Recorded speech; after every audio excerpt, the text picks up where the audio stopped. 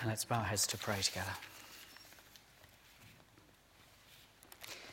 Lord God, we've been reminded that you are indeed holy. Please take us and give us life through your word as we've sung, and may that life be holy and devoted to you. In Jesus' name, amen. Would you please take a look at this? Thank you, Andrew. Picture taken in 1975. The guy with the long hair on the right is actually as old as I am now. I know. Anyone know what happens next? Struck by lightning. The guy on the left gets third-degree burns. One of the other guys that was with them is killed. They didn't know what it was that was making their hair stand on end. They just thought it was funny, and so someone took a picture. Lightning, thank you, Andrew, lightning is beyond our power to control. It fascinates us. Thunder still astonishes us. Certainly astonishes our dog. Not for nothing is the appearance of God at Sinai before Moses, with the appearance of thick cloud and lightning and thunders. And it's much the same in the picture that you have open in front of you in Revelation 4. The chapters 1 to 3 are behind us. And for this short summer series that kind of interrupts our series on the kingdom, for this short summer series, as Jonathan said, we're going to be looking at elements from the book of Revelation. And we start with what's often the more familiar bits, the letters to the churches, 1 to 3, behind us. We are now after this, as chapter 4 begins. John is in the Spirit on the Lord's Day, and what he sees is a door. It's not a great gate, it's just a door, such that one person can go through. It's an invitation then to John alone. And what he sees through the door is the throne room of heaven. To put it another way, he sees heaven presented to him in terms that he would understand. I'm not sure that if we were to be granted this privilege today, we'd see it in quite the same way. Because what John sees is a kind of 3D cartoon. I could put in front of you today a picture of a bulldog. And for some of you, that would suggest Britain, the UK. For others of you, especially if it gave an answer in the affirmative, it would suggest Churchill Insurance. But you would know how to decode a picture of a bulldog. And John is presented with a picture that would have had meaning for him and for his time, and we can get some of it, but we're not even now sure that we get all of it. And first of all, I want to draw attention to that lightning and the thunder.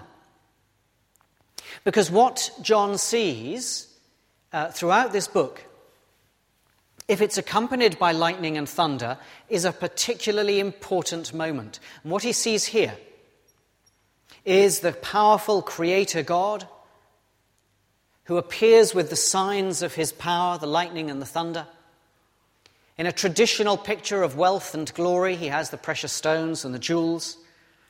And from the throne come the flashes of lightning, the rumblings and the peals of thunder. And at the centre, around the throne, are 4 living creatures. Now those creatures share character with creatures that we learn about from the book of Isaiah or the book of Ezekiel. And I'm not going to go through all of that now. We can say that they see everything. They lead the praise at the centre of everything, just for who God is. 4 was the number of the winds. 4 was the number of the pillars of the earth. They seem to stand for the creation itself, alive in all kinds of ways. And no one has ever reliably decoded those animals in verse 7, the lion, the ox, the man, and the eagle. They're alive, but with all that aliveness brought to worship. The spiritual is in this picture. There are 7 lamps burning before the throne of God, and those are the 7 spirits of God. But there's also the earthly, the creatures, the precious stones, the rainbow, the sea. Now, if you know the book, you'll know that there comes a moment later on, towards the very end, in fact, when the first heaven and the first earth have passed away. This throne room is a picture of how things are before they've passed away, when it's still the first heaven and the first earth. The whole created order as it was first created and is now. It's a picture of God in charge of the whole creation. But there is more. Around the throne, we're told, let me find the verse 4, are 24 other thrones. Now, 24, what are we going to do with that? Well, some reckon that must be a sign for 12 apostles, 12 tribes of Israel, 24. But in truth, the church of God appears in other ways in this vision, outside our reading today. 24 is the number of the ordering of the priests who serve in the temple, according to the first book of Chronicles in the Old Testament. So it may be that what's being signalled here is the ancient ordering of God's people in service being brought into the throne room, where we are soon going to see, in chapter 5 and verse 6, the Lamb standing at the throne.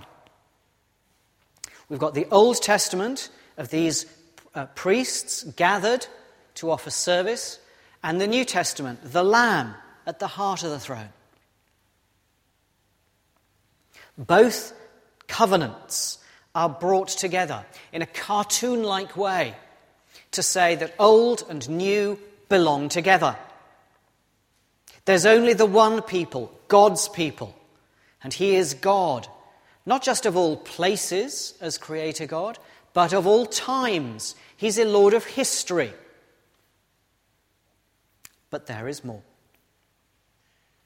There are all kinds of cartoons in the Bible. As Jonathan said at the beginning of the service, I didn't know he was going to do it, sometimes we use odd language in church, and sometimes the Bible uses odd language. And because we're sort of used to it, we often don't realise just where the oddness may come from. It's all distant enough from us that one bit of oddness reads pretty much like another. But one of the cartoon bits is at the very start of the Bible. This is at the end.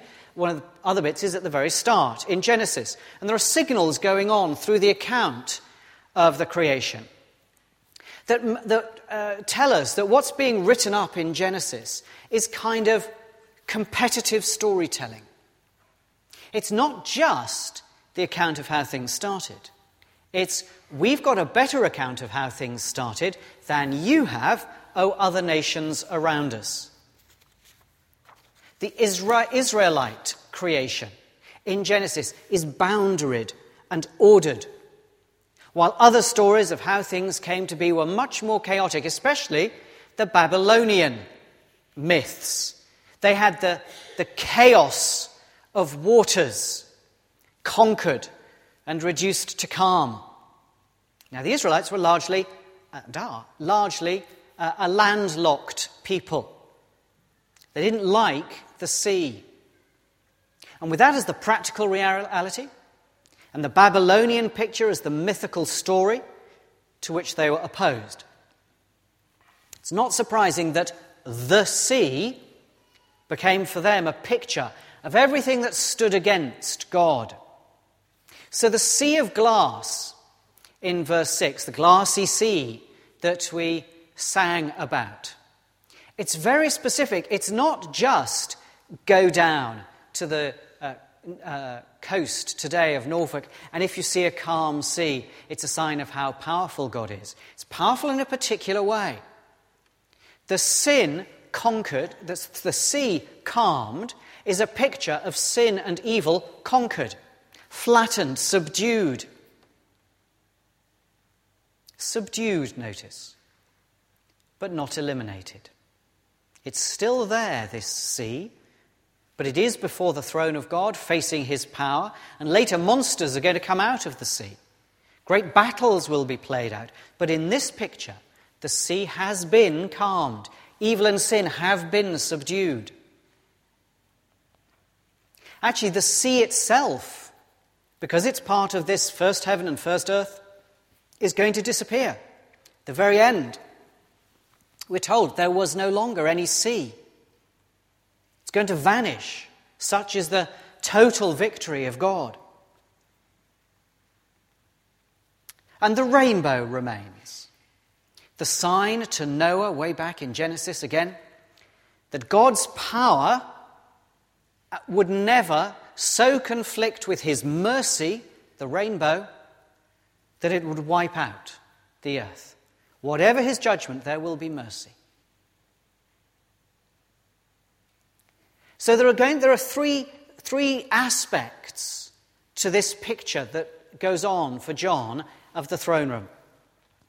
God is creator and sustainer of all. He is almighty. He is the one who brings old and new together. He is God of all history. And thirdly, he is the one who has subdued evil and sin. He is all holy.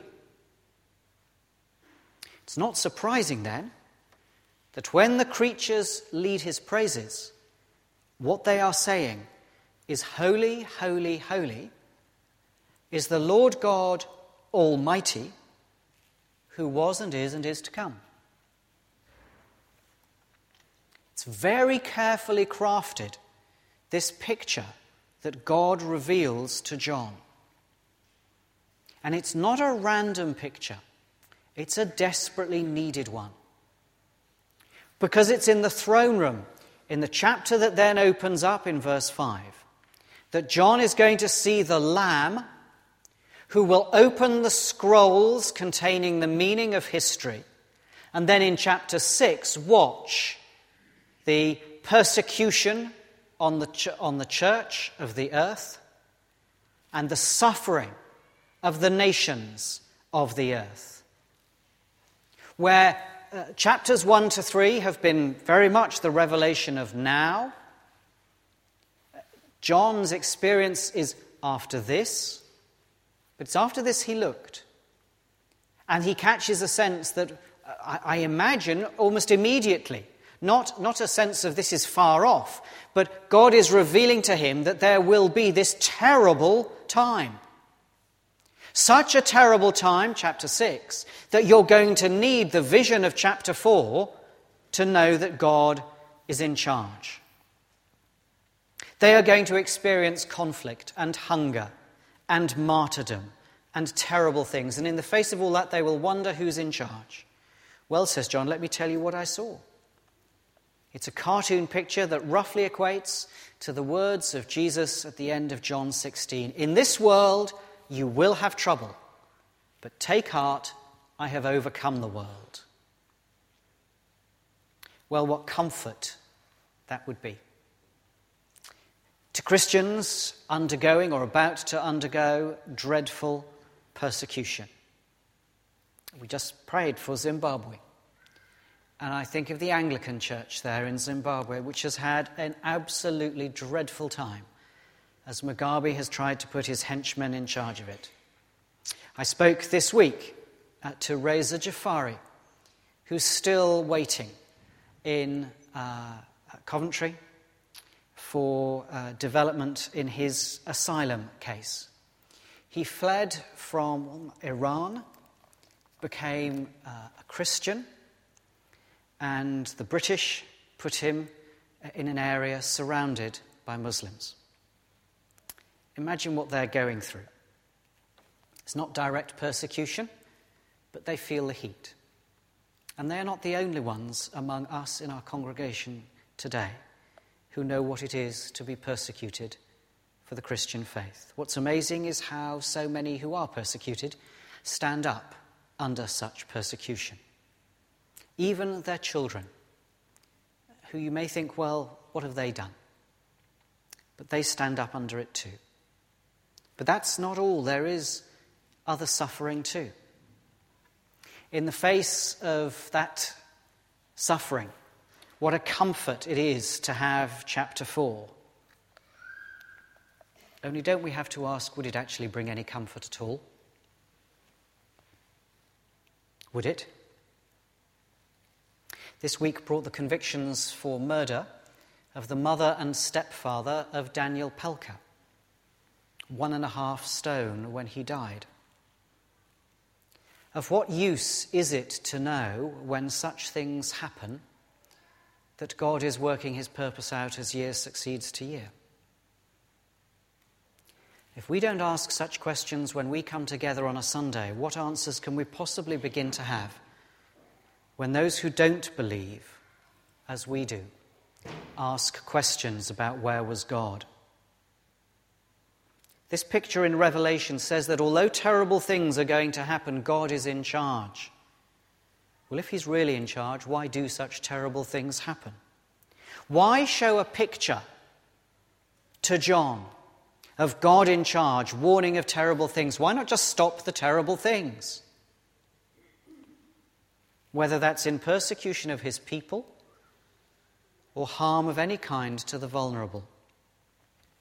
We don't often look these days at the issue of what we call, what used to be called probably, providence, of whether and how God might be in charge of everything. We don't do it very much, and that's for one good reason and one bad reason. We don't look at it, it's good reason this, because it's not in the end one of the questions that's any easier for the believer than it is really for the unbeliever. Why is there evil if God is good? Is a question that is thrown at us. But the truth is that we believers don't have much of an answer. We know what God has done about evil, but only God knows finally why it exists. We don't need to be unsettled by the question asked by unbelievers. We just need to say, we don't know.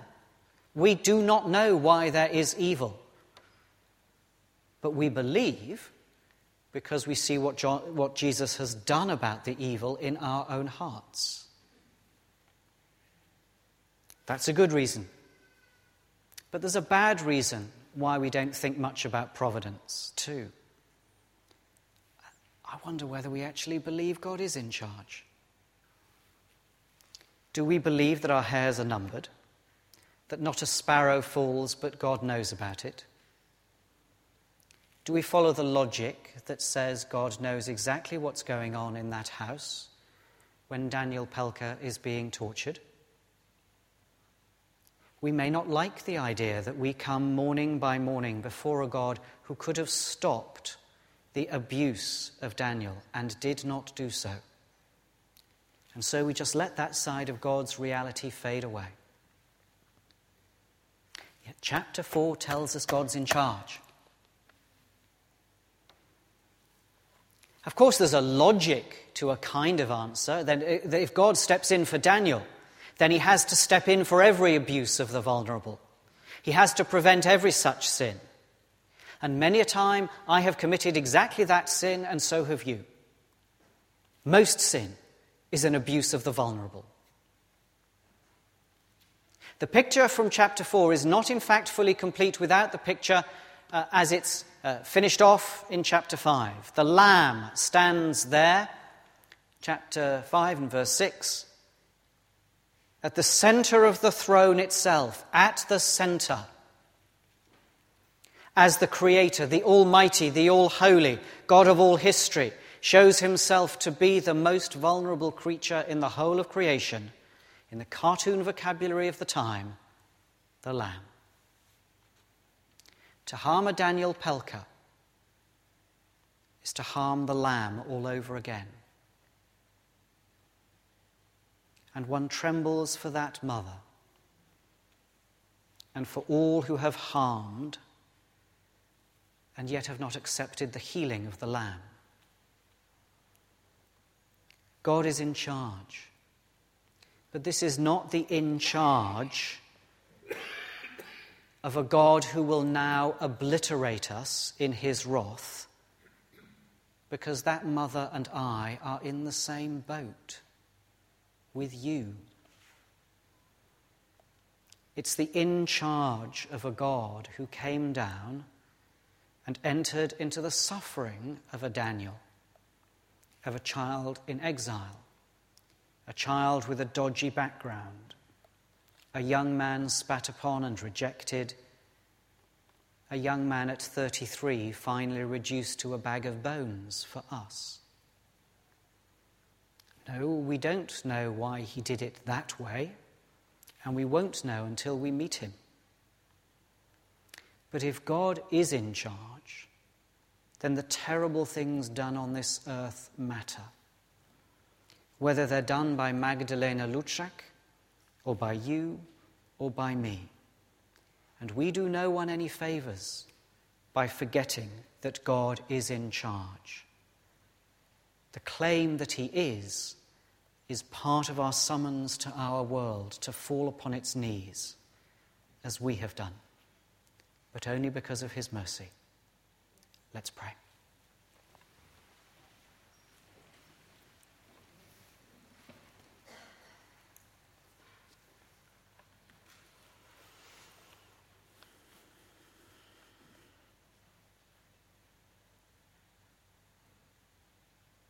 Lord, we saw that tragic picture at the beginning of this talk of young men laughing because they did not know the disaster that was about to befall them.